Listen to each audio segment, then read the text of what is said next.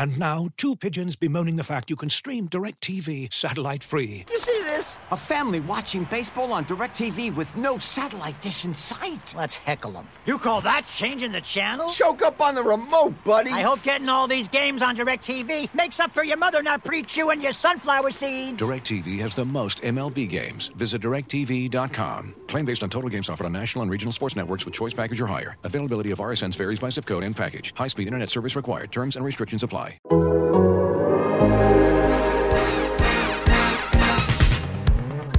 that podcast growling, mean and angry. Hear that couple shouting, it's Dana and Jay. It's Dana and Jay. All right, welcome into the latest edition. Hear that podcast growling. Paul Dana Jr., Jay Morrison of The Athletic. Excited to be with you here on a Wednesday. It is Wednesday, Jay. It's our Tuesday, and the game's on Monday, and New Year's Day is on Sunday. This I will have zero clue of knowing what day it is all week. 2 weeks in a row, because last week the game was on Saturday. I had no idea what day it was, but we have sunshine. It's starting to warm up a little bit. It's going to be in the 50s for the game. Let's just kick this thing off. This is going to be one of the biggest games in Paycor history. It will. And we've got a lot to get to in that regard. Thanks to everybody that is watching here on YouTube. If you are, feel free to drop any thoughts, comments, reviews. Just tell us how beautiful we look. I got a new computer. I think it's crisped me up. It's got an extra shine on the old skull here, so I'm feeling pretty good about it. If you want to tell me how good that looks, feel free. But either way, great to have you all here. If you're on YouTube, you just saw us talk to Eric Wood, who, if you're listening on the regular podcast, we're going to have Eric Wood come on the show. Awesome interview. Very excited about that. Of course, Elder High School grad, Louisville, 9 years with the Bills. He's now their radio color commentator, but he is a true Cincinnatian through and through, and he's about to check every single Cincinnati box off for you. This is kind of the Eric Wood game in a lot of ways as a homecoming for him. We will have Mo Egger come join us here in a little bit. Excited to have him on. We'll do all our normal things we do with Mo. And we've got a bunch of odds and ends that we need to tick through here as we get ready for Bengals Bills this week. We'll have the Friday show also previewing the game. Joe Buscaglia will join us for that one. You can hear him coming out of Buffalo, talking about everything with the Bills too. Then our big Sunday, New Year's Day, 12:30 p.m. at the 50 West compound, I guess we should say. It's going to be, looks like it's going to be nice weather. Looks like it's going to be no rain, 50 some degrees. Great day to come out, have some beers. Myself, it's a joint podcast with Tyler Dunn at Go Long TD. Tyler, very excited to come in and do that. So some of the Go Long TD people, Hear That Podcast growling people, Bengals Bills people. Going to be a great time to just enjoy a beautiful facility, some delicious beer, and talk some football, hang out. We'll be there watching the 1 o'clock window in the big tent there. So big. We got so much content, Jay. I know. Doesn't stop. It really doesn't stop. So all right, let's get this thing moving, and let's talk a little bit about some of the injury news. Continues to be a big part of this. As far as injuries we've got from yesterday, I mean, it's Hayden Hurst looking good. Good, like Hayden Hurst is going to be back, make his return from that calf injury this weekend. Zach Taylor saying, he had a good week last week, but it was just close enough, and it was going to be so cold in New England. He thought, 9 days on the back end of it where he'll be absolutely great by the time he returns. So Hayden Hurst should be back in full on Monday against the Bills. I mean, we saw him do the same thing with Jamar Chase, where he probably could have come back. They hold him one more week. When you're on a run like this, when you have your backups playing as well as they are, you can afford to do this. And I think that was the right decision. Hamstrings, I think more than any other injury, are kind of exacerbated by weather, whether it's, being slick and slipping or the cold can affect it. I just think that was the right call to hold him out one more week. So La'el Collins, as we know, ACL. We talked about this on the live room that we did on Monday. He's going to be out for the year. The Bengals are sort of, the fallout from that continues. I have a story up now sort of ticking through all the different elements of the fallout from this Collins injury. Hakeem Adeniji is next man up. And he's going to take over. Talked to him at length a little bit yesterday about taking on this role, why he feels prepared for it. Don't forget, this is a guy that started throughout the postseason run last year at guard as they were going through all their options there. And look, didn't play well. Nobody really played well on the line over the course of that run, certainly on the interior. There's a reason that they went and replaced everybody. But when he came back this year, the only way he was going to survive was by proving he could move back out the tackle where he played in college. And really acquitted himself well, earned the job through a good preseason, earned even more trust early in the year when he was playing behind the scenes in the sort of competition with Deontay Smith, has come in as the sixth tight end.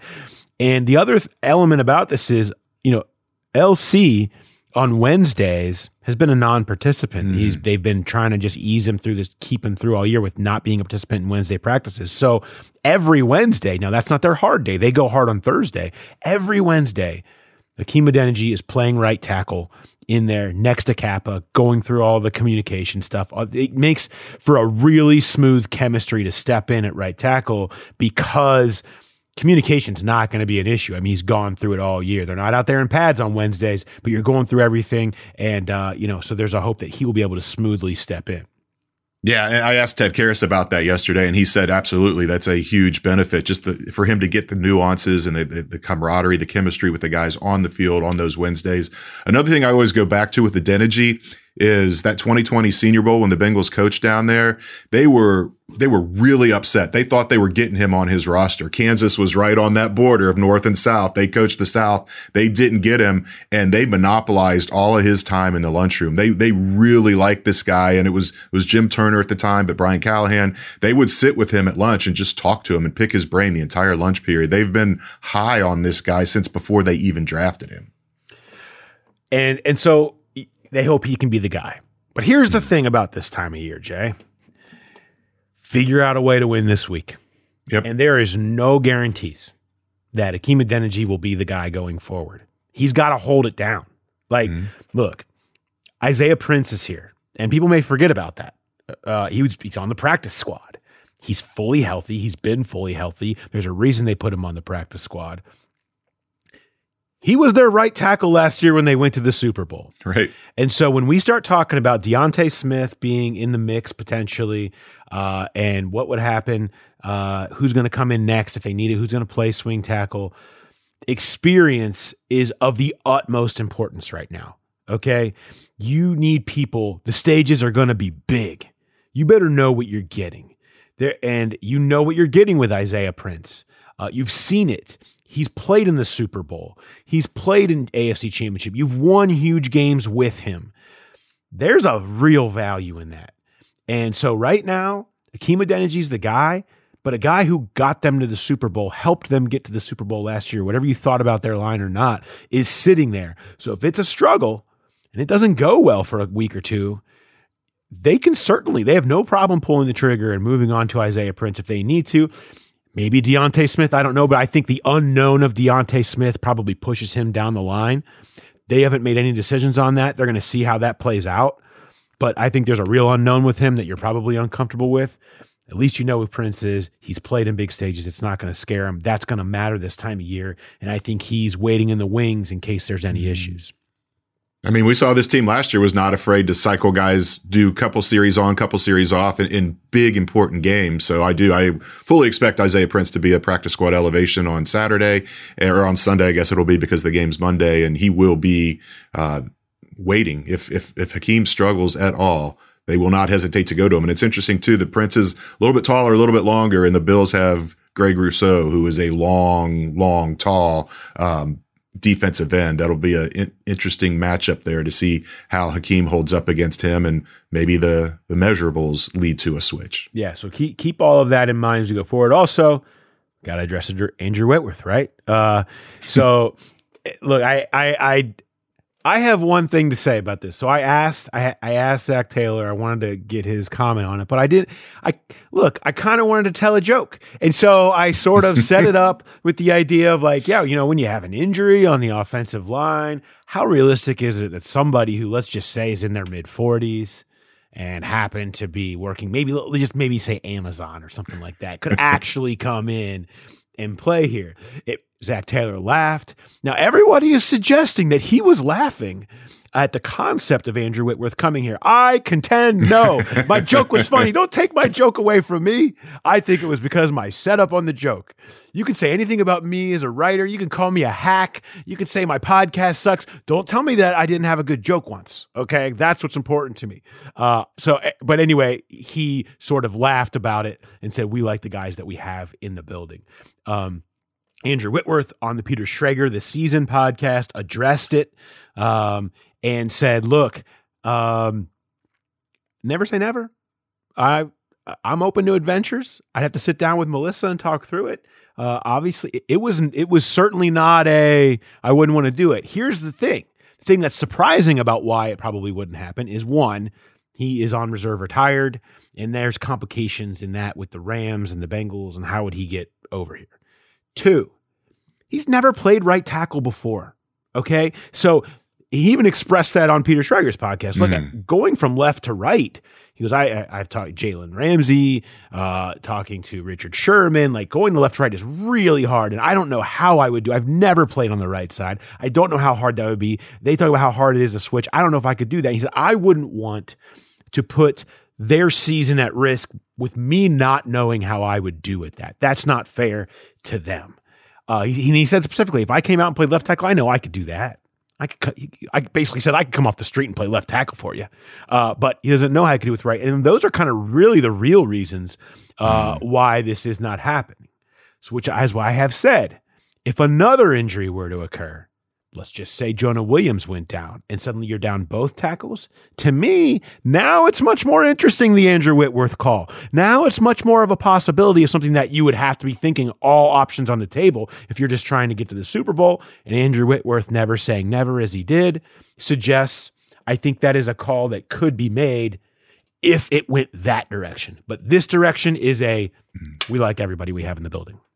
Yeah, I mean, that would be desperation if something were to happen to Jonah. And I hate even talking about it. I don't want it to be spoken into existence. Yeah, exactly. But I think, Witt said he could come in and off the couch and play left tackle. I'm sure he believes that. I'm not sure how effective he would be. I remember several years ago, they signed Eric Winston off the street and he came in and played right away after Andre Smith got hurt, but he was working out. He was expecting to maybe get a call at some point. I don't know. Witt's been doing the Amazon thing. I don't know how much. I mean, I think he was at peace with the decision to retire. I don't know how much he's still trying to stay. He looks great, but football shape, regular shape, completely different things. It's just, it was a fun topic for a few days, but I laughed at your joke. And I think a lot of the other writers did. A lot of the other writers did too. There was a noticeable in the room. Yeah, that's what you want. You just want that reaction. That's all you want. All right, let's take a second and switch gears here and hear from a sponsor. Looking for an assist with your credit card, but can't get a hold of anyone? Luckily, with 24/7 U.S.-based live customer service from Discover, everyone has the option to talk to a real person anytime, day or night. Yep, you heard that right. You can talk to a real human in customer service at any time. Sounds like a real game changer if you ask us. Make the right call and get the service you deserve with Discover. Limitations apply. See terms at discover.com/creditcard. And now, 2 pigeons bemoaning the fact you can stream DirecTV satellite-free. You see this? A family watching baseball on DirecTV with no satellite dish in sight. Let's heckle them. You call that changing the channel? Choke up on the remote, buddy. I hope getting all these games on DirecTV makes up for your mother not pre-chewing your sunflower seeds. DirecTV has the most MLB games. Visit DirecTV.com. Claim based on total games offered on national and regional sports networks with choice package or higher. Availability of RSNs varies by zip code and package. High-speed internet service required. Terms and restrictions apply. Let's bring in our good friend and yours, Mo Egger from ESPN 1530. Hello, Mo. How's it going? What's happening? How we doing? Not too much. Just here hanging out. I tried, Mo. I tried to get Zach Taylor to live your dream and make your dream be a reality. He laughed at my joke and also dismissed the possibility of Whitworth for now. Yes. I'll put it for now on that. He did. But Andrew Whitworth did not. Never say never. Yes. So as far as I'm concerned, we're stirring it up. Keep stirring This is it. the motion you make when you're stirring stuff up. Andrew Whitworth kept it alive by not telling Peter Schrager no on his podcast. He didn't just not say no.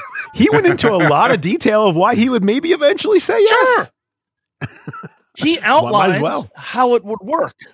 Yes. I mean, he outlined how it's like if I come to my wife and I'm like, look, me and my buddies want to go away for a week, but I'm not sure. I'm probably not going to go. But then I would outline, well, here's when we would leave, and here's what we would do, and here's stay, and here's what it would cost. Eventually, she's going to be like, yeah, okay, you want to go on the trip. So as long as Andrew Whitworth is keeping this alive, damn it, so will I. Look, you bring this up perfectly, Mo, and I'd like to point this out, that anybody knows, especially if you've been married a long time, if the way you handle something you want to do is you just casually drop the seed, drop the bomb, and run away, right? And then you return the next day amid the rubble to see if there's any chance that your dream survived after it had a day to sink in of the new reality. Like, how about, John, he mentioned a bachelor trip to Vegas for like a week. I don't know. And then you run and you don't come back for a day. And then you just see how that sat and see what chances you've got. This is what Andrew Whitworth did. I'm more of a forgiveness instead of permission. Yeah, Jay just does it. Jay just does it. The caveat, having been an Andrew Whitworth-esque grizzled veteran of multiple marriages, what I would tell you is the more direct approach is probably the more sustainable one. But as somebody who has tried both, I get it. He's outlining like, well, I'd have to see if I was in shape. I'd have to talk to my wife. I wouldn't want to let down Joe Burrow. I mean, he took it and ran with it. Now, there's all the logistical stuff of like, I don't know, can a 41-year-old man who hasn't played football in 11 months and probably hasn't been working out, can he step in and play at an acceptable enough level to help this team win a championship and be ready to go here in a couple of weeks? There's all of that. And I mean, for as much fun as this is, and for as much fun as I am choosing to have with the Andrew Whitworth thing, even if you are pounding the table insisting that Andrew come back to Cincinnati, that they bring Whit home. I saw people offering Reds season tickets, which I'm not sure that's the inducement that's really going to kick this over the goal line, but okay. The reality is, even if he does come back, he's not going to come back in time for Monday. Like, we understand that, right? You could turn up your nose at Akeem Adeniji playing right tackle, but I mean, Andrew Whitworth isn't going to walk off the set at Amazon on Thursday, throw on the number 77 and be, playing 70 snaps on Monday night. So in the short term, you got Akeem Adeniji, and Akeem Adeniji on Monday has a chance to get people to shut up about Andrew Whitworth, and I'm interested in seeing if he does. All right. Mo, that was a well-formed take, which sets us up for 3 downs, which means we give you 40 seconds to offer a well-informed take and hit the post. You have been excellent, basically undefeated at this over the course of us inventing it on the fly. And so I look forward to seeing if you can do that today. I, again, have my handy-dandy high-tech phone that I'm going to hold up to a screen for us to see how it goes. Are you ready? I am ready and excited. Okay, here we go. I'm going to start with, how legitimate is Joe Burrow's case for MVP? Pretty legitimate. Look, if they end up being the number 1 seed in the AFC, and obviously some things will have had to happen, and he will have beaten head-to-head Patrick Mahomes, who is right now the odds-on favorite, and he will have beaten Josh Allen, and he will have played in more games than Jalen Hurts.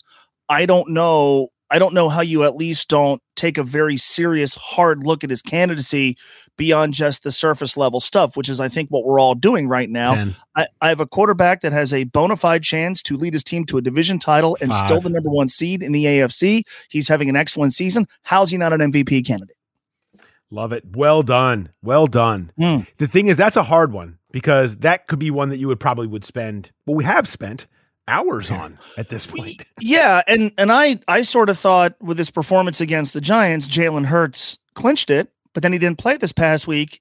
By the way, the Philadelphia offense really didn't skip a beat against Dallas, and I don't know what that's going to do to his candidacy. I don't believe that a player has to play in every single game, every single meaningful game that his team plays in. I don't subscribe to the theory that, well, because Hurts missed a meaningful game, we're eliminating him. That's very short-sighted. But how is, if you're a voter, if you're an MVP voter, you're at least sitting down and carefully vetting out Joe's candidacy. You may prefer Patrick Mahomes.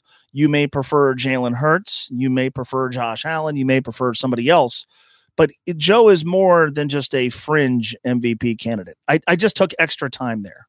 Bengals win if Bengals win Monday 35-27 and Joe Burrow throws for 404 and 3 touchdowns and no interceptions, guess what? The odds are going to look like on Tuesday. I'm just going to tell you, he's going to probably flip over top to be right even with Patrick here's the Mahomes. thing. I know we're going to make bets, but like, this is, if you believe the Bengals are going to win on Monday, chances are it's not going to be 12-9.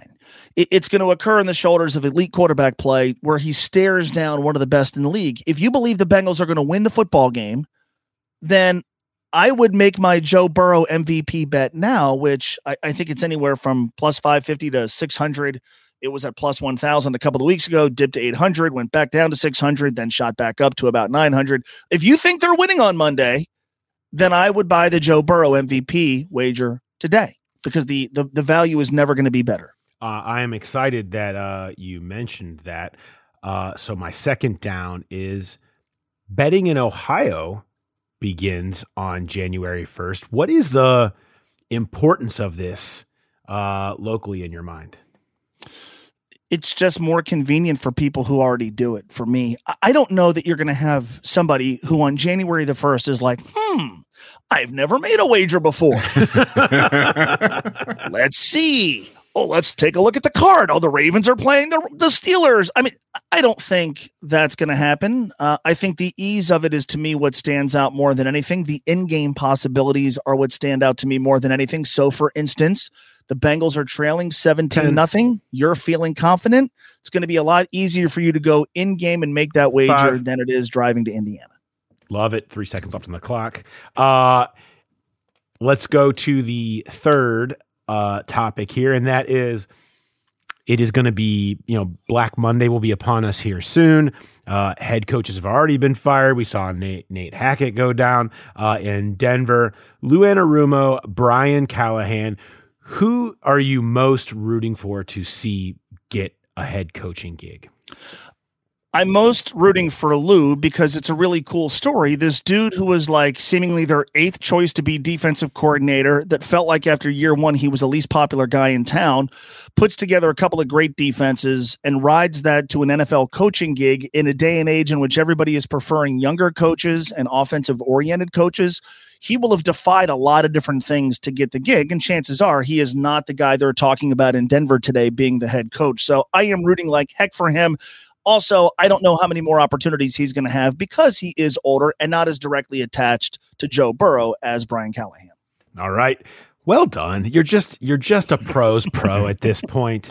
It's really something to watch. I got to sit there and watch the Magic on Monday for 3 hours. Yes, 3 hours of Magic sitting in a very comfortable chair near a fireplace in a crowded restaurant, and it was nice. Just continue to just see the pro's pro just unfold right before our eyes. I don't want either of those guys to go. That is a pit.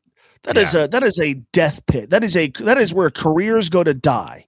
You're going to go coach in the same division as Herbert and Mahomes. The cap space issue is awful. Russell Wilson stinks. Nobody knows about the ownership. They've given up a bunch of draft capital. I would beg both guys, don't just go for any one of the 32. Go for one of the better available of the 32. You can't convince me that Denver's at the top of that list. No, Brian Callahan interviewed in Denver last year, and I said this on Monday with you.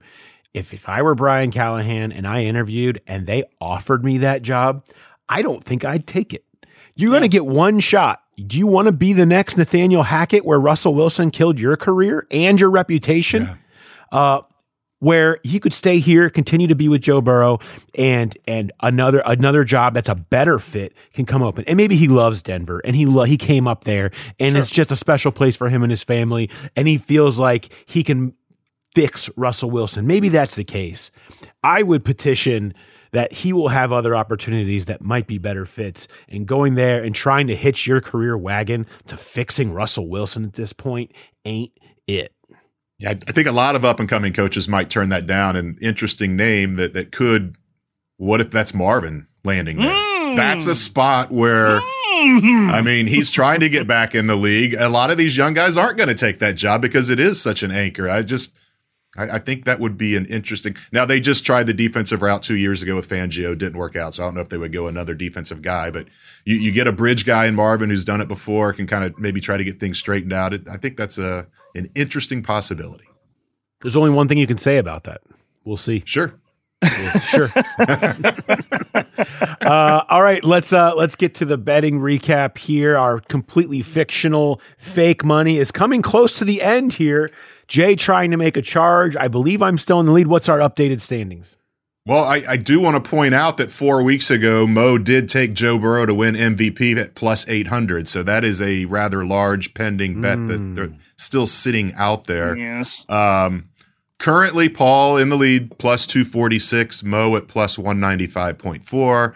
I'm at 72.6. We all went 1-1 last week. Paul and I both won by half a point, taking the Bengals Patriots over. It was 39.5 and it hit at 40. Mo had Bengals minus 3.5. We all tried parlays and lost. Sounds about right. That's about how most of those end up going. All right, Mo, what do you got for this week? Question of motivation in Tennessee, where their game against Dallas doesn't mean anything to the Titans, right? It all comes down to that Week 18 matchup against the Jacksonville Jaguars. Short week, team that has absolutely gone to the toilet with nothing to play for. They're getting 9.5 points. I think Dallas covers this number. Thursday Night Football favorites of 7 or more points since 2010 are covering at a 60% clip, and teams coming off a short week after winning a division game by 3 or more points, 74-47-2. I like Dallas. I'll lay the 9.5. Bengals, Bills. It's basically a pick'em game. The value to me here is with the over. I'm worried about the Cam Taylor-Britt factor here. It sort of feels like it's leaking, and at some point the inexperience is going to be picked on. I think the Buffalo Bills can pick on him, but even without Lyle Collins, I think the Bengals offense is going to hum. I love the over here. The weather is going to be pretty nice. We're not going to have the Arctic conditions that we've been dealing with here. It's going to be high of 60 on Monday, and so that's maybe conducive to a lot of points. And look, if you think they're winning this football game, then buy the Bengals AFC Championship odds now, because they're going to drastically go down. If the Bengals win this game, obviously they're very much in the driver's seat for the 2 seed, and who knows what happens with Kansas City. They could still get the 1. The odds from here moving forward, if they win, if you think they're going to win the game on Monday, are probably never going to be any better. This changes differently if they lose the game, if they don't win the division, but I like the over. I'm going to go 10 units each over Cincinnati, Buffalo, Dallas, minus 9.5 over Tennessee. Those odds might be going off the board if they win Monday night. If the Ravens lose to the Steelers, which is a very good chance. What is the over-under on Buffalo, Cincinnati? 49.5. As of this morning, was 49.5. Okay, I'll lock you in at that. The Bengals have just been great. They're on this run. They've been great against the spread. They're covering everything. I'm going to go with them at plus 1.5. I just think the home field. I think it's going to be a fantastic game and really close, really exciting for the fans. But it just feels like the Bengals have it rolling right now, and they're doing it without playing a full game. They will need to do that against Buffalo, but I think they've got it in them. I can't remember if we've done any. I think we have. We've done some non-NFL wagers on here. I'll allow it. Jay, you do whatever you got to do to get back. I'm going to do a parlay, and I'm going to take Ohio University minus 1.5 against Wyoming on Friday, and the Ohio State Buckeyes plus 6.5 against Georgia on Saturday. I'm going 13 on the Bengals and 7 on the parlay. Wow. Well, if we're going that way, then I have actually, I'm pretty sure that I have an easy way to go with this, because I am in love with the Ohio State-Georgia line. The Bulldogs are going to destroy Ohio State in that game. So I'll go ahead and put 19 fictional units on Georgia covering the 6.5. Is it still sitting at 6.5? Mm-hmm. Yep. So I'll go ahead and go that just to mess with Jay because it just feels like something I'd like to do. And then I'll take 1 on the over as well in Bengals-Bills. And I'm with you. I think that's where the value lives in that one. All right. We'll see how it all plays out. Jay, you're gonna be very focused and stationed at your house for Ohio State and Georgia on New Year's Eve. Yeah, right? This is a sore subject. I don't know if my wife's in earshot or not. But Here we go again. Yeah, New Year's Eve party. And I told her I'm staying home to watch the game. I don't want to be somewhere where the game's on. I want to watch the game and focus on the game. So hopefully the game will end before midnight. I can get to the party by midnight and celebrate with everybody. Jay, if you were trying to keep a secret, I would say into a microphone that goes to the internet ain't the best spot. But it's not a secret. She's here. I just don't want to start. I don't want to start the conversation again. I mean, is it I would love that. I wish Nikki would come running in from the living room, jump over the packages of liquid death behind you, and just start screaming about it. I would love Is it a party with other Ohio State fans, or is it one of those functions where nobody's really into the team you care about or the sport that you're watching? And so, because if it's a party with a bunch of Ohio State fans and you all share a similar interest, that sounds fun.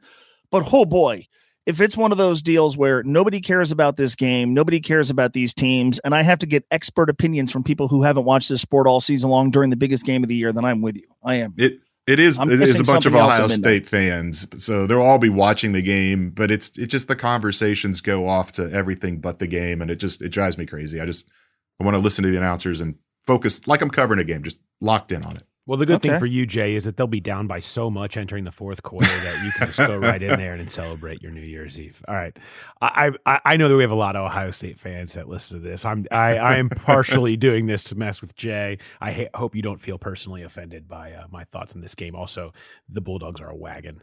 All right, Mo. Thank you very much. Appreciate your time. See you guys, take care. All right, let's just take a quick break. As you've probably heard by now, we've teamed up with BetMGM this season. We'll be using BetMGM lines to make all of our picks, and we'll have special offers for our listeners each week. If you haven't signed up for BetMGM yet, use bonus code The Athletic, and you'll get a 1-year subscription to The Athletic, plus up to a $1,500 first bet offer on your first wager with BetMGM. Here's how it works. Download the BetMGM app and sign up using bonus code The Athletic. Make your first deposit of at least $10. Place your first bet on any game and claim your voucher for a 1-year subscription to The Athletic. See BetMGM.com for terms. U.S. promotional offers not available in D.C., Mississippi, New York, Nevada, Ontario, or Puerto Rico. Gambling problem? Call 1-800-GAMBLER. Available in the U.S. Call 877-8-HOPE-NY or text HOPE-NY 467-369 in New York. Call 1-800-NEXT-STEP in Arizona. 1-800-327-5050 in Massachusetts. 1-800-BETS-OFF in Iowa. 1-800-270-7117 for confidential help in Michigan. 1-800-981-0023 in Puerto Rico. First bet offer for new customers only in partnership with Kansas Crossing Casino and Hotel. Don't forget, if you haven't signed up for BetMGM yet, use bonus code The Athletic, and you'll get a 1-year subscription to The Athletic, plus up to a $1,500 first bet offer on your first wager. When you need mealtime inspiration, it's worth shopping Kroger, where you'll find over 30,000 mouth-watering choices that excite your inner foodie. And no matter what tasty choice you make, you'll enjoy our everyday low prices, plus extra ways to save, like digital coupons worth over $600 each week. You can also save up to $1 off per gallon at the pump with fuel points. More savings and more inspiring flavors make shopping Kroger worth it every time. Kroger, fresh for everyone. Fuel restrictions apply. All right, always great catching up with Mo. One thing I want to touch on before we get to Eric Wood here for the audio version, those that are not watching here on YouTube. One thing I want to get to is a little bit of just the similarities between these two teams. Jay, are quite remarkable. I want to bring something up to you. And tell me this. So the Bengals are on a 7-game win streak. The Bills are on a 6-game win streak. I'm going to run off some stats for you. Jay, you like stats. Do you like stats? I do. I thought you did. And quizzes. And quizzes. Here is just some stats over the last 6 games, okay? Comparing the Bengals and Bills. And you tell me how similar these two teams are. Obviously, both are 6-0. Now, versus the spread, Bengals are 6-0 over this stretch. The Bills are 3-3, for whatever that means to you. Points per drive on offense, Bengals 2.43, Bills 2.51. Opponent points per drive, Bengals 1.8, Bills 1.7. Turnover margin, Bengals 0, Bills 1. Total touchdowns, Bengals 19, Bills 19. Yards per play, Bengals 5.67, Bills 5.67. Third down defense, Bengals 41.7%, Bills 34.6%. EPA per attempt, Bengals 0.18, Bills 0.18. You know my favorite, adjusted net yards per attempt, Bengals 6.92, Bills 6.24. Opponents' record over this stretch, Bengals opponents 46-44, Bills 38-51. So basically the difference being if you were to swap out Bears record versus Chiefs record is kind of where everything else is kind of 5 games against similar type teams. And then the one difference is the Bengals had the super hard game against the Chiefs and the Bills had a little easier one at the Bears. That's the list. I mean, these two teams, they're both explosive. They're both efficient. They're both well-rounded. They're both in the top tier. They just are insanely similar. It is remarkable when you really start digging through those numbers exactly how similar they've been of late on these win streaks. There's nothing to say about this game other than Pick'em was the only way that needed to open because it's coin flip. I was just going to say there's a reason that this game opened as a Pick'em because they are so similar. And you know, the other thing that away from the number, just the complementary aspect of it, where neither of them are dominating teams of late. And it's if the Bengals have a half where the offense is sluggish, the defense steps up. And it's the same with the Bills, that everybody focuses on Josh Allen and Stephon Diggs and what that offense can do. And I think people sleep on that Bills defense. It is really, really good. I think it's better than the Bengals defense, and the Bengals defense has been terrific this year. Would it surprise you if the score is tied at the end of the first quarter, tied at half, tied at the third quarter, and it comes down to whichever quarterback has the ball last? I mean, that feels like what this game is heading toward. Yeah. I feel like that's the area where maybe I want to focus this conversation, is that if there is one thing that has maybe been a little bit of a difference, it has been what we talk about a lot on this, and that is always a Burrow differentiator. The high leverage moments, man, like in high leverage, red zone third downs, fourth quarter close games, we have seen it time and time again. He's as good as anybody in this league and has been. Whereas Josh Allen has been great in those moments. He has also at times been, as Nate Tice dubbed him, Professor Chaos. Yep. Occasionally it gets a little wild. They've had red zone interceptions. They've had issues down there. I mean, there's been decisions where you're like, whoa, and he makes amazing plays that almost no one in the league can make. And we'll talk a lot more about Allen and Burrow later in the week. They're very different quarterbacks, right? I mean, Burrow, the king of efficiency and high leverage, and Josh Allen, the superhero who can make every throw and is somehow a mix of Lamar Jackson and Patrick Mahomes, right? I mean, they are very different quarterbacks. It's what makes this game extra fun. But it makes, when you're looking for differentiators and you think that's what the game is going to be, if the Bengals can get it to that, to me, that's playing into their strength, Burrow's strength. I mean, you're right. You look at the interceptions Joe Burrow's thrown until last week, the couple of miscommunications, they were almost all of them were tip passes. They were not decision based. And just go watch that game last week, Buffalo against Chicago. There, those couple of what you were talking about, where you're thinking, oh my God, what is he doing? Josh Allen had 2 or 3 of those where he just basically threw the ball up for grabs in the end zone. And the Bears had a shot to pick him off. He leads the league, 29 turnover worthy plays, the Pro Football Focus stat. That Burrow does not put the ball in danger. Josh Allen does. And it's going to come to, can the Bengals defense capitalize on that? And if it's late and you're behind or you're tied, Josh Allen's done this more often, but I think you would have to be more comfortable with Joe Burrow trying to direct a game-winning drive, because you know he's not going to put the ball in danger, whereas you don't know what you're going to get with Josh Allen. And it's not just these third and longs where he's trying to force something to happen. A lot of these turnover-worthy plays happen on first and second downs where he doesn't need to do it. And I think sometimes he just trusts his arm strength and his incredible talent a little too much and thinks he can make every play. And I think Burrow has more of an understanding of what needs to be done and what can be done. And as a result, he ends up getting it done. That said, you got to get the game to that point. Yeah. Because the Bills can just straight run it up, man. Like there's no question about it.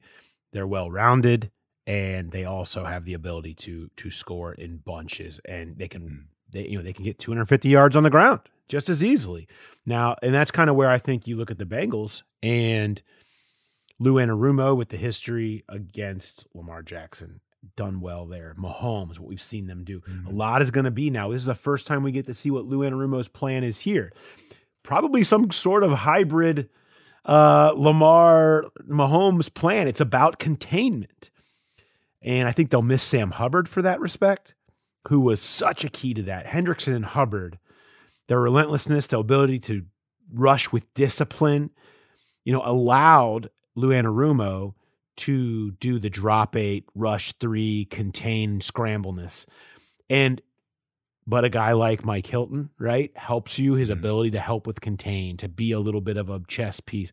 There's a lot of things there, but how Lou Anarumo chooses to attack this different type of quarterback is going to be fascinating. And if you guys are excited for this game, which I think everybody is, we've seen Burrow versus Mahomes 3 times in a calendar year. Very good chance it could be Burrow versus Allen 3 times in a calendar year, because obviously Monday night, don't rule out a playoff matchup. And if the Bengals do win the division, that means Buffalo comes back to Paycor next season. So it's been a long time coming, but we could be getting these Josh Allen, Joe Burrow matchups in bunches coming soon. Yeah. And for my money, I think I hate to do this. In fact, I already regret what I'm about to say. I think the Bills and the Bengals are a tick above the Chiefs. Yeah. I think the well-rounded nature of these two teams, the Chiefs just don't have that defense, right? Their offense is spectacular. But I think the Bills and Bengals offenses can be and have been just as spectacular, certainly at times. I think Mahomes is more consistent in putting up big numbers. I don't want this ever to come across as a ding against the Chiefs. You are picking some serious nits, man, if you are trying to differentiate between these 3 teams. But I think the well-rounded, just the defense that the Bengals have been able to bring and that the Bills consistently bring versus the fall off that you have versus the Chiefs defense is the difference. And so I think these are the 2 best teams in the AFC, which is not to say even for a second anyone would blink if the Chiefs were back in the Super Bowl or winning the Super Bowl this year, because the difference is small. But I do think there's a tick difference. Yeah, well, and not just on defense, but the weapons around the quarterbacks. The Bengals skill guys and the Bills skill guys. It's the Chiefs have done a nice job in replacing Tyreek Hill, but Travis Kelce, one of the best tight ends ever. But you look, that wide receiver group's not special, and their running backs are just. I mean, McKinnon's coming on, and Pacheco's a rookie, but I think anybody out there, if you're starting a team, you would probably go with the Bengals weapons, then the Bills, and the Chiefs third. But Mahomes is such a difference maker. He can make any set of guys work. All right. I want to move on now and bring in our guest, who we mentioned, Eric Wood, elder, Louisville, Buffalo, color commentator, connections galore, lover of Geta, author. Man, he was former athletic columnist. Like this, Eric Wood was meant to be on this show this week. Super excited to bring him on. Here's our conversation with Eric Wood. Former Elder Panther, Louisville Cardinal, 9 years and 120 starts with the Buffalo Bills, Pro Bowl center, current Bills radio color commentator, Eric Wood joining us here. What's up? Hey, how's it going, guys? Thanks for having me on. You forgot former athletic columnist. Oh, that's right. Yeah, I spent a year writing for The Athletic. What an awesome publication. Really, I mean, they took over when they came out and poached so many great writers from around the country that I got to speak to over the years. And then all of a sudden I'm getting requests from all these guys that I've gotten to know over the years, and they're all with The Athletic now. So it's a pleasure to be on with you guys. Man, awesome. The connections just are out of control. You were perfect for this episode. We got to start first of all with commenting that, I mean, the GCL South is essentially the greatest high school football conference in America. I don't think that's really not up for debate, is it? No, I wouldn't say so, especially when you're talking about a 4-team conference. I mean, the guys that they've produced, when I was in the NFL, Elder had 5 guys in the league. 2 were long snappers, but all I say on that is that just shows how smart we are, because we teach them young to play the best position that you can play in the NFL. Not a bad basketball conference either. I don't know how much you follow Elder, but your alma mater, Elder, beat my alma mater, Fairfield, last night in overtime, a big tournament win at the Cintas Center, a regular season tournament, obviously. But did you play basketball in high school? I did. Moeller was very dominant when I was a junior and senior. They had 6 guys or 7 guys go D1 in basketball off of just the 04 basketball team. So pretty dominant. I don't have my Moeller. I didn't get a letter when I went to Moeller, so I don't have a letter jacket. And as I said, I have the jacket, but there's no letters on it, so it's kind of embarrassing. Somewhere it exists in like a basement corner, but I should have pulled it out for this. Well, I'll say this: the kid's artwork behind you is much more meaningful and impressive than that. Yeah, you're right. No, you're exactly right. I have many more piles of it just off screen, I think we all do around Christmas time. It all piles up. So yeah, I appreciate that. Yeah, I think I got them. I got mine over here. Yeah. So, yeah. This is just a ploy to make sure that we have a place where all the artwork can go, and then the ones that we don't put up there can get thrown away, right? No doubt. So we just have a place for the good ones. Also, I got a comment on it. The Cincinnati folks will love this. You tweeting out about your Christmas tradition of Geta. I mean, you guys are true. You guys are true to the Cincinnati lifestyle. We are. So I married a girl from Louisville. We live down here in Louisville now. But there's a lot of Cincinnati ties and Cincinnati traditions that have not left. We do skyline, which we have down here, not quite as good as the traditional Bridgetown or Glenway skyline I'm used to, but it gets the job done. We do Geta down here. We just got a La Rosa's, which is pretty awesome. And then this year, Jeff Ruby's down here did lunch specials during the holidays. So we started a new Christmas tradition that we'll start taking the kids to lunch down there, which was incredible. That's awesome. Yeah, it's you're on brand. I love it. At one point I had, because we have family from Philadelphia. Have you had Scrapple? Does Scrapple ever come into your life up when you were in Buffalo at all? Have they tried to sell this as like Geta, as better than Geta, and it totally falsely sell it that way? Well, I haven't even tried it, but I can say that every time I talk about Geta, people will say, well, it's Scrapple. And I'm like, well, I don't know what Scrapple is. If it's the exact same thing, it's really good. But I'll just stick with my Geta from either Don Haddings or the Glears we get down here at Kroger. That's it. Scrapple, it can be defined as 2 steps below Geta. If anybody ever asks you exactly Gotcha. What it is. One thing I wanted to bring up to you that I really enjoy, I feel like, and you can speak to this as good as anybody, the Cincinnati and the Buffalo fan bases, there's kind of a kinship of similarity there. And it was so interesting when they crossed paths with the Dalton to Boyd game, right? That sent Buffalo, of course, to the playoffs. What do you view it that way? Have you, as you've seen both and grown up in one and then played with the other, similarities in the way they view their teams, care about their teams, small town, love their sports type concept?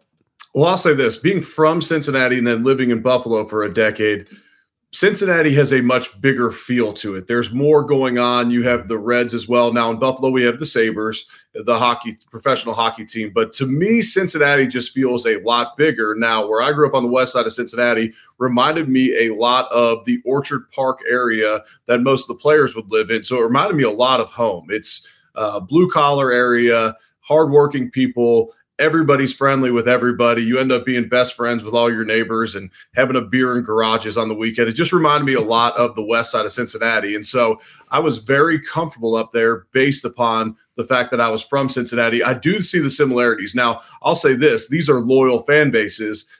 I mean, when I grew up in Cincinnati, the Bengals had the longest playoff drought in the NFL. I get drafted to the Bills in 2009.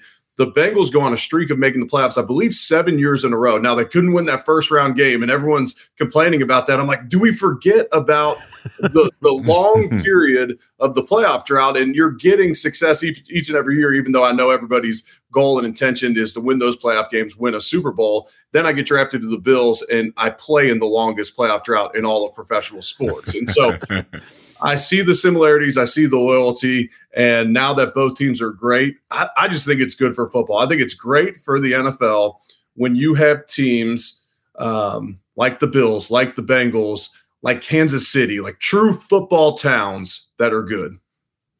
The other similarity there, because the drought, Marvin ended that really, really long drought, but then it continued without having the playoff win, and Zach comes in and changes that. And it was the same. You were there for Sean's first year. That was Sean's first year, right? When you guys broke the drought. And just was that a situation where you guys knew right away that the new coach coming in, that it was a complete buy-in and you could just feel that thing turning around almost immediately? You could, and you could tell when the ownership changed with the Bills. Ralph Wilson did so much for the city of Buffalo, for the team. But when I got to the Bills, he was in very poor health. So you don't have an owner in the building. They weren't the family just wasn't very present. So no one knows how much money we can spend. The Bagulas come in, top 6 richest owners in the NFL. And all of a sudden we have brand new facilities and we're going out and getting free agents. And okay, so now we have the buy-in from ownership and there's continuity there. Then they bring in Brandon Beane and Sean McDermott. And now there's alignment completely through the front office to the ownership of the team. Now, in 2017, when we broke the playoff drought, everyone thought we were tanking. We had traded away our previous 3 top draft choices in Marcel Darius, Sammy Watkins, and Ronald Darby. And our explanation we got from Sean McDermott was they don't have our right type of DNA. Now, that makes a whole lot of sense now when you see the way they built this team. But at the time, when you have veterans on the team who sure as heck don't want to play in a tank situation, we're thinking get rid of us too if we're trying to go 0-16 here, because I'm not trying to I'm trying to win games this year. Well, Sean was right, and he's been right about most things since he took over in Buffalo, and he got the right types of guys in there that he knew he could coach, get full buy-in from, like you mentioned, Jay.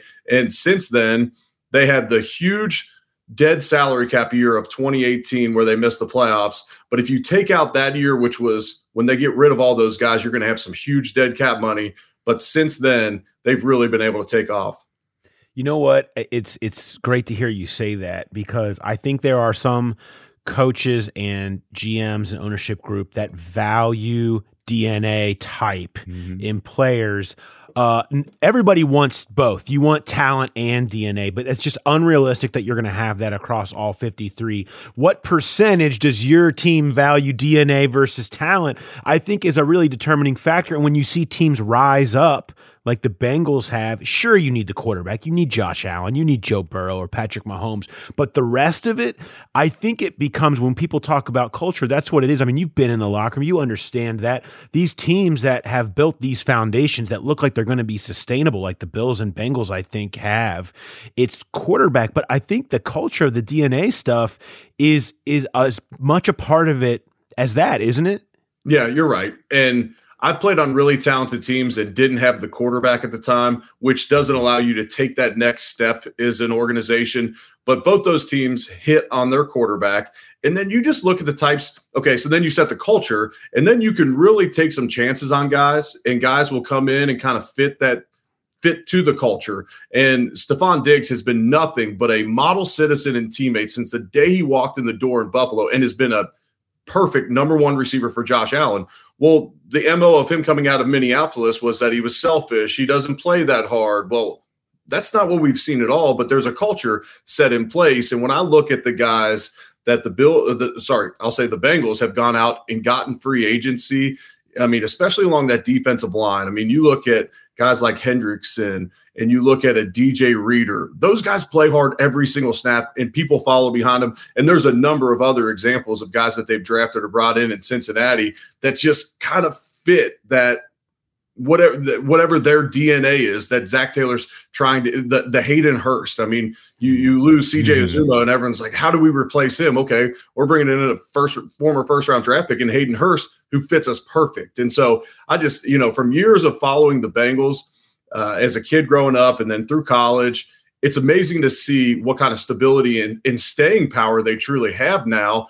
And when you get a quarterback like Burrow, it does become easier to track those free agents into a market like Cincinnati. You get a Josh Allen, it becomes easier to attract those free agents into a market like Buffalo. With what you're talking about with culture and then just the fact that you have been in these locker rooms, I'm just curious. I mean, everybody's kind of had an eye on Buffalo and what's going on. And I know you're in Louisville, you're kind of removed from it, but everybody sees the weather that's going on there and this total disruption and everything they try to do coming up on this huge game. What kind of role does culture play in overcoming these kind of things, and how difficult is this logistical situation for them? Because I know how much you players are just creatures of habit. Yeah, it's tough. I mean, you have a world-class facility with maybe the best rehabilitation room in the entire NFL, and the guys can't even get to the facility because of the snow. And this year's been crazy. In 2014, we had a game moved to Detroit.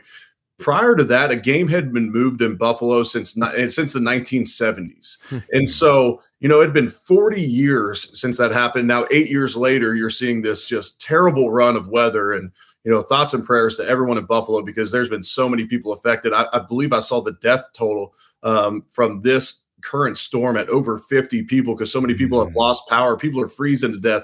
People can't get out of their houses. It's truly devastating what has happened up there. But it's been one thing after the other. And to me, this team has shown incredible resiliency throughout the year. Part of that's the leadership. Part of it's continuity to where, hey, we don't have to practice all week and we could show up in Detroit and beat a pretty good Browns team, that can play with anybody. I mean, yes, the Bengals didn't have DJ Reader for that game. They get the ball ran down their throats. But, I mean, Cleveland gave the Bengals their only loss in the last 10 games.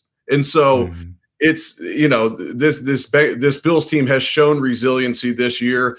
And I believe starting over the summer when there was the mass shooting racially driven in Buffalo, this team has banded together and said, man, we want to do something special for this city. And they've only gotten more motivated through what they've dealt with lately in Buffalo. And, to move it, with how that has translated on the field, expectations couldn't be higher for this team coming. It's like, league favorites. Everyone's hyping Buffalo, Super Bowl or bust because of 13 seconds, everything that happened last year. How have they handled those expectations? And it does seem like there has been kind of a wave over the course of the year. Do you feel like they're on another upswing with that? Yeah, there's going to be waves in every season. And you guys know that. I mean, even the Patriots' undefeated season, it wasn't always sunshine and rainbows. They pull out a couple one-score games in there that could have gone either way, and they might have a record similar to what the Bengals and Bills are sitting with right now. Now, the Bills drop a heartbreaker against Miami when Josh misses a throw that was open for the touchdown to win it. We fumble the ball in the end zone against Minnesota when you can essentially kneel it out and you fumble it and they get a touchdown and beat you. The Bills are very close to being really a one-loss team on the season. But that being said, you lose those games and you're sitting here with 3 losses on the season. They've won 5 in a row, and they've really done it without lighting it up through the air, which they've traditionally done throughout the season. And so the Bills are finding different ways to beat teams, whether it's weather related, whether it's taking advantage of mismatches on defense, which is great to see. Now, you talk about expectations. Well, the public, the media, everyone that follows the team, they hold them to those same expectations. Each and every week, it's the defense stinks. The offense can't do anything. Ken Dorsey, first-year offensive coordinator, is holding them back. They're fourth in the league in scoring on offense and second in scoring defense. This is a very balanced, excellent football team. Also, first in the league in red zone defense against a Bengals offense that is really good in the red zone. I think that's going to be a key thing at play on Monday night. You mentioned it, that Minnesota loss. At that time, that was their second in a row. And they lose 2 in a row coming off of the big win against Kansas City. I mean, did it feel like that was just a blip and that this was going to be fine, or did that feel like maybe it could be the start of a downhill slide? No, it felt like it would just be a blip. One, because I know Sean McDermott, and I know how he'll keep it on the rails in Buffalo, just having played for him and being friends with him for 6 years now. Mm-hmm. Also, you brought up red zone. For a majority of the season, the Bills were struggling scoring touchdowns in the red zone, and they were turning the ball over on the highest percentage of drives in the NFL. Highest percentage of drives ending in a turnover in the NFL, and they were bottom 5 in red zone touchdown percentage. If you show me just a stat sheet after a game and having me predict a score or who wins the game, the first 2 things I'm going to is red zone scoring percentage on touchdowns and turnovers. I don't care how many yards you get. I don't care about the time of possession. Sacks and negative plays can sometimes play a factor as well, because then you're going to be playing behind the chains. But the Bills they had 2 fixable things holding them back. And I knew that with the amount of talent they have and just the law of averages that generally happens with turnovers, that those would come down. They did, and that's where you see the Bills on a 5-game win streak. I want to ask you specifically about Josh Allen this year, who obviously has been played on an elite level that very few are on. But you've sort of, again, the wave, I guess, of he seems like he's had to adjust his game. How has he evolved, and what adjustments has he had to make in his game as this year has gone on? Yeah, so he starts the year on absolute fire, maybe started taking too many chances with the football, kind of just riding that wave. You know, you got the green light as a shooter, and maybe his personal green light was maybe a little too much. And that's me talking, not him. You know, he would just say, I made a couple bad decisions here and there, miss a throw, maybe it's a miscommunication with a wide receiver. Regardless, the turnovers got to him. There's also, you know, I've seen lately about talking about Josh's stats since that Kansas City win.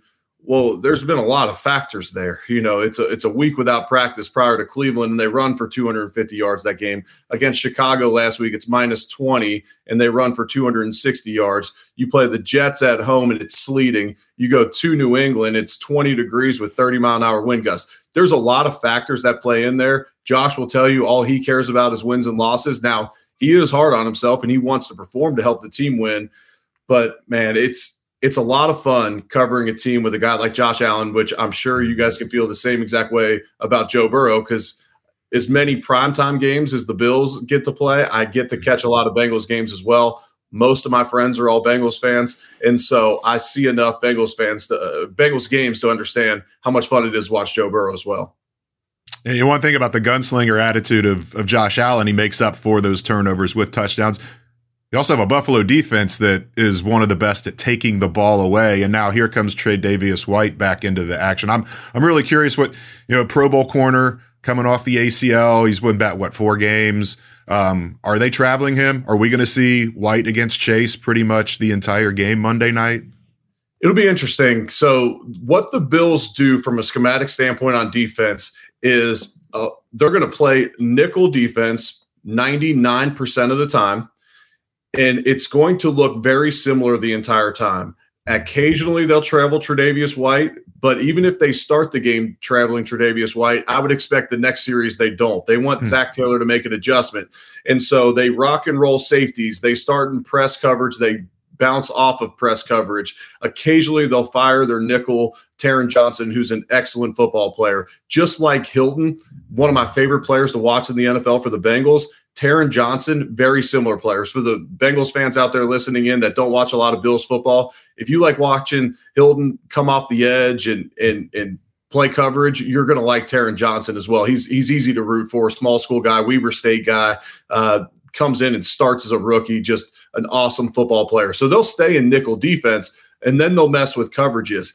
If they travel Tre'Davious White, you can expect Dane Jackson or their first-round corner, Kaiir Elam, who rotate in and out. You can expect safety help to their side, and occasionally they'll say, okay, we'll put Tre'Davious White pressed into the boundary. There's not as much space over there. Okay, we'll roll coverage away, and so we assume that Tre'Davious can take away that side of the field or that single receiver. They mess with coverages as much as anybody in the NFL, understanding that when you play teams like Burrow, Mahomes, you name it, the big-time quarterbacks, if you choose to just consistently blitz them, you're going to get burnt, and that's not Sean McDermott, Leslie Frazier style of defense. It's bend but don't break. Let's let our pass rush get there, and let's try and confuse Joe Burrow post snap as opposed to say, we're just going to line up and beat you. We're going to show you exactly what we're doing. Before I get you out of here real quick, we have a book that we contributed to about Joe Burrow I have over my shoulder. Is that your book over your shoulder too? Yeah, that's my book. It's called Tackle What's Next. It chronicles my journey out of the NFL, tells a number of stories from my life, but I started a podcast called What's Next with Eric Wood when I was trying to figure out what was next for me. So many people poured into me. A number of Cincinnati people were guests on the shows. Jeff Rubies, Anthony Munoz, Dave Lapham is the guest for this week. A little Bills, Bengals preview, but mostly focusing on Lap's story and all the similarities we have through parallels in our career and our majors and everything else. But Sean McDermott did the forward for the book as well, which meant a lot to me. But it's a personal development book, perfect to start the new year with. But for the football fans out there, they'll get a kick out of it as well. You say Lap's story, and I just think of all the Lap stories I have heard over the year from him. And I'm like, well, if Lap's stories, I hope you've allotted some time for Lap to rip off all his stories, because that's a long one. We didn't get to everything I had planned to get to in the time that I asked him to dictate to me. I also appeared on his podcast, In the Trenches, yesterday. So It was a lot of fun. I hope to catch up with him this weekend and not just up at the game. I mean, with me transitioning into broadcasting post-football, I started working at my first ever game. I called a college football game for Fox, did some pregame shows, went to ESPN and called college football games for 2 years, mainly with ACC Network. And then throughout that time, I'm calling the Bills games on the radio. Well, I grew up listening to Lapham on the radio, and for him to still be doing it 30-something years later, that led me to think this could be a pretty fun gig. And we've had a lot of conversations. Okay, let's say you go chase that national broadcast gig. Let's say I get on with CBS. Okay, well, I have the confidence to think I can make it work, but I'm realistic. I'm one quarterback away from losing my job, and now I gave up a gig that is so much fun. You get to be around the team. It's great for my soul to be around the Bills still and be around football. So Lap has been an inspiration and a mentor to me, whether we talk every week or once a year. Yeah, Lap is a special dude in the Bengals organization, and I hope very soon, maybe you'll do the drive up Louisville when he gets his name in the Ring of Honor, because that thing needs to happen soon too, because he deserves it. I absolutely will. And let me say this, because he does take some grief for his excitement on air. Let me remind you, you're comparing him to national broadcasters. He is the Bengals radio analyst, as I'm the Bills radio analyst. It's okay to get excited. It's okay to get upset. Now, I think people underestimate Lap's football knowledge. He's a guy that started every position along the offensive line, knows what everybody's responsibility is on the field. And so, I mean, he's an incredible ambassador for the team. And you take someone for granted that maybe has been there for so long, and you don't realize what kind of drop off there could be if there wasn't a Dave Lapham calling the games. Do you have you pulled from his style then, or do you just scream at big moments occasionally just to drop in something like that, just to continue to be that kind of real, true, genuine, passionate voice? No, not necessarily. I haven't. Now, our play-by-play guy has been with the Bills for maybe 40 years. Yeah. And so he started as a color guy, then transitioned and took Van Miller's spot in the play-by-play spot. And so he is a little bit more excitable, and I let him do his thing and have some fun. The one time that I was talking over him in a call was there was a team that onside kicked to the Bills. The Bills had the lead. Micah Hyde, one of my buddies, catches the ball and takes off for the touchdown. And I'm saying, go down. The game is over. Like, there's no sense in prolonging this game. I also probably wanted to get out in the parking lot and have a beer with my buddies and end this podcast because the game's over. But I'm saying, go down. It created the biggest Twitter debate about why you should or shouldn't score a touchdown. Let Micah have some fun. I'm like, look, that's a buddy of mine. Yeah. But no, I haven't kind of got that yelling and screaming, go. I haven't yet. Yeah, Lap has that perfected. Well, Eric, thank you for taking some time to chat with us this week on almost the Eric Wood game, right? You get a drive this week. You don't have to go through any of the airport trouble that's going on out there. Just a quick run up 71 for you. So I know it's gonna be fun for you, your family. I'm assuming you guys have had this one circled for a while on your calendar. Yeah, this is as close as it gets to a home game for me. So this is an easy one for me. I'm looking forward to it. I'll be up there Sunday. I got an appearance down at the Banks during the day, getting together with some buddies at Montgomery Inn for dinner. Probably hit Price Hill Chili for breakfast on Monday morning, and then get prepped for the game. Boy, you are speaking to the true Cincinnatians' hearts here today, no doubt. Checking all the boxes. Eric, appreciate it, man. Thank you very much. Have a safe drive up, and look forward to seeing you up at Paycor this weekend. Yeah, likewise. Thanks, guys. Thanks, Eric.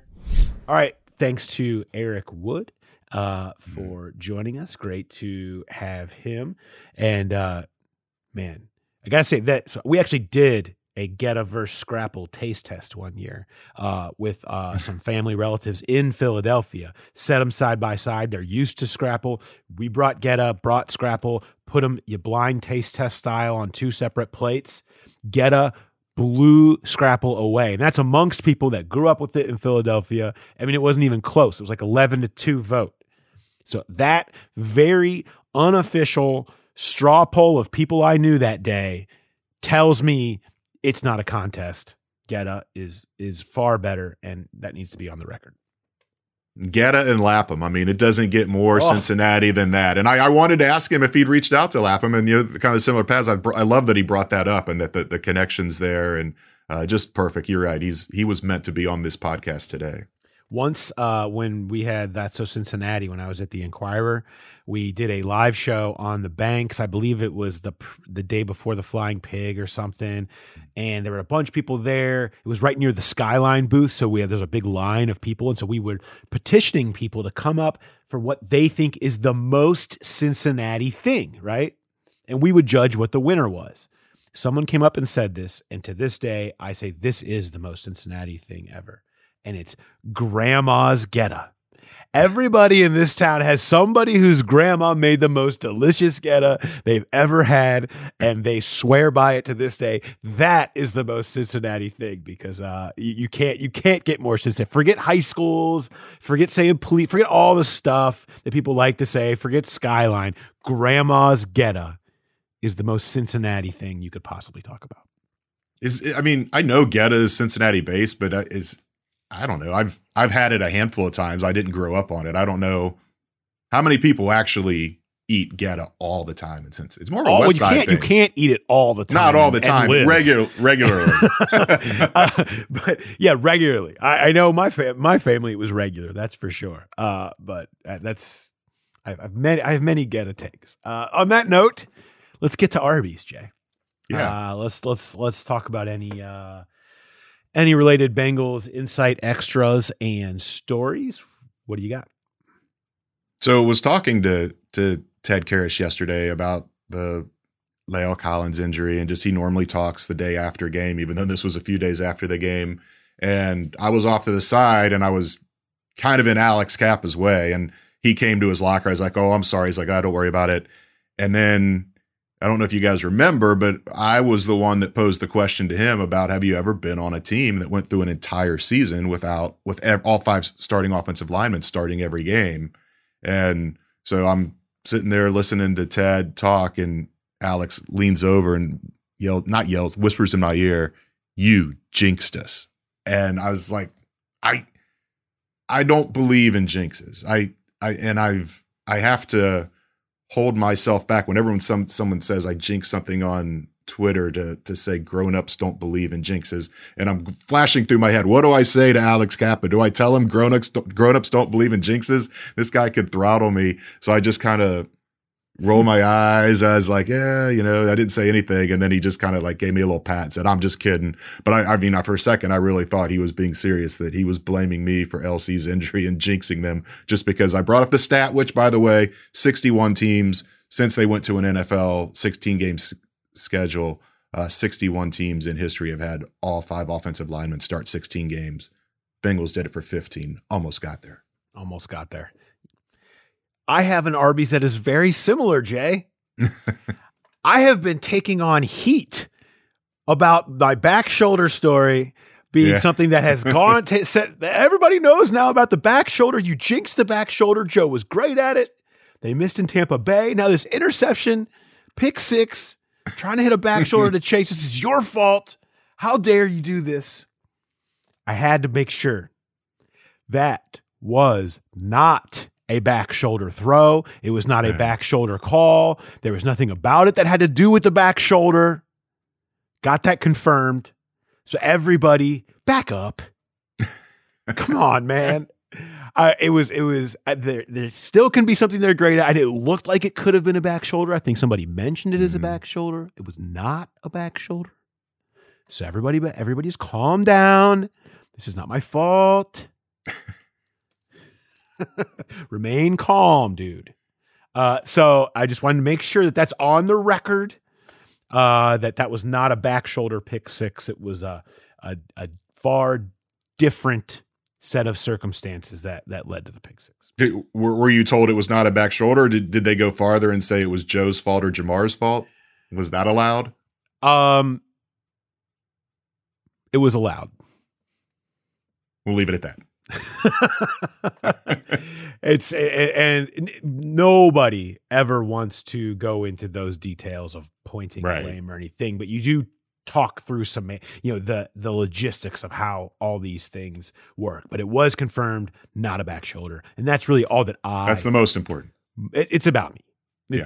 That's all that I really care about. All right, now it's time, Jay, for us to go into the Bengals Growler bet. It's very important. Jay, it was easy this week. It ended up being easy. Burrow with the quick touchdown. We have lots of close submissions. Time of game is rarely easy because there's so many variables, but when we gave a 20-second window either way, you knew we were going to have someone was going to win. And it came quicker than we had. A lot of early guesses, but it came really quick. 12:31 of the first quarter. I had guessed 101 first quarter. You went 8:22 second quarter. So I snapped your 4-game Growler winning streak and closed to within 7-5. I need to win the Buffalo and Baltimore Growler to force overtime in the playoffs. Well, before we continue, I do have to, I ask for you guys if you could please be creative in your email subject headers to get Growler in there so I can find it when I search. And the combination of Christmas Eve, Christmas Day, the Patriots and Belichick, you guys really outdid yourself on this one. I'm just going to read through a few of my favorites as I go through the emails here that are in front of us. I liked Oh Growler Night. I liked the How the Growler Stole Christmas. I liked On Comet, on Cupid, on Growler and Vixen. I enjoyed secretly videotaping Growler Phillips. Nice one there. I like that with the ode to the Patriots. Growler to the World. We have Growler. I Hardly Knew Her. How about this is one of my favorites. This one from Michael Creasap. I liked Gray Ile Growler. It must be Italian. Shout out to A Christmas Story. Well done on that one. We have Nicholas Corser. God rest ye merry Growler bets. Well done on that one. Liked that. We have a fairly good Growler bet from David Murphy. Shout out to the Tampa game last week. Low ball PSI growler from Tyler Ham. Well done. And that was lots of good ones. Before we go into the winners, I want to give a special shout out who really is like our growler bet MVP. And that's Ray White, who really takes a lot of pride in these. And the subject header is "'Twas the Night Before Growlers." Little did I know when I opened it up, there would be an entire poem to read, and it would be very good. So here we go. Can't wait. Ray White. "'Twas the night before growlers when all through the house not a creature was stirring, not even a mouse. The steins were hung by the bar with care in hopes that Daner Claus soon would be there. The Whites were nestled all snug in their bed while visions of Gritties danced in their heads. Molly in her kerchief and Ray in his cap had just settled down for a long pregame nap. When out in the back there arose such a clatter, Ray sprang from the bed to see what was the matter. Away to the window, Ray went feeling feisty, tearing through its coverage like the lethal Joe Shiesty. The moon of the breast of the new fallen snow gave the luster of prime time to objects below, when what to Ray's wondering eyes should appear but a group of reporters, all drinking beer. Their leader played cornhole. He was bald and tall. Ray knew in a moment it must be St. Paul. Downing drinks in prep for the game, Paul whistled and shouted and called them by name. Now Danhord, now Lapham, now Egger and Hobson. On Lisco, on Rapine, on Contepelli and Morrison. To Gillette Stadium, let's watch some football. Now dash away, dash away, dash away all. Finishing their cups, they went without gripes, packing into a sleigh covered in stripes. And as they flew away, Ray could hear Paul say, "Merry growlers to all, and to all a who day." The effort is amazing. Yeah, from Ray on this. I don't care what his guess is. He gets a growler. Yeah. No question. Excellent effort. A+ on that one. Shout out to Ray for coming through and putting the time into that. And sitting around, having drinks the night before a game doesn't sound like us at all, Jay. No. Well, there's usually not sitting around. That's true. That's true. Very, very out of character. All right, so on to the actual growler bet winners. So we screwed this up on the YouTube show, Jay. So that just means Merry Christmas, more growlers, because Brian Ramstetter, we had you as closest, but I had the wrong time in my head, so I thought that nobody was closer. But in actuality, Brian Ramstetter, 12:21, was 9 seconds away. Yes. He is 12:22, 9 seconds away. And so we're going to give you growlers. Congratulations. Nick Corser, 12:25, even closer. You get one too, just because I screwed it up on the YouTube show. But our actual winner, R.C. Sprague, 12:28 in the first quarter. Wow. Hell of a guess. Well done by you. You get growlers too. You guys can come down to the live show at 50 West on New Year's Day. Again, 12:30, we do that. Come down, collect your growlers. Or it'll be a 6-pack probably, and have some drinks with us. Or email me if you have someone else who you're sending in your place. Thank you guys all for participating. This was a fun one. RC didn't even need the extra time. I mean, a 3-second, that would have won on most time of games. That's impressive. Yes, very, very well done. All right, let's get Jay. Do you have a run, pass, or boot? You know, I don't. I completely kicked that. I graded last week's. We went with Mac Jones pass attempts, New England red zone percentage, or New England third down percentage, and the red zone percentage. They went 1 of 2 for 50%. Mac Jones had 33 attempts, and they were 46% on third down. So I ran with red zone. You booted red zone. So I took the win there. I was so excited by that. I just forgot to come up with a new one. That's all right. Grade it out. And we have so many damn shows this week, Jay. We have plenty of time to sneak in more run, pass, or boots. Not worried about that. So again, Friday, we'll be in with our preview show. So keep an eye out for that. Then I guess technically another Sunday, but I never know what direction I'm going to go with Tyler Dunn. So TD's great. If you've ever heard me on his podcast before, loves big picture conversations, loves deep football conversations, and from the human side of things in particular. He's an incredible profile writer on top of many other things.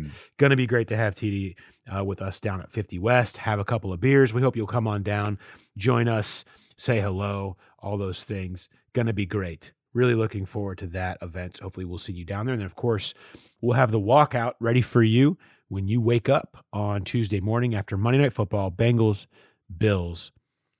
I saw this stat, third time in NFL history, 2 teams have played that have at least 11 wins on Monday Night Football.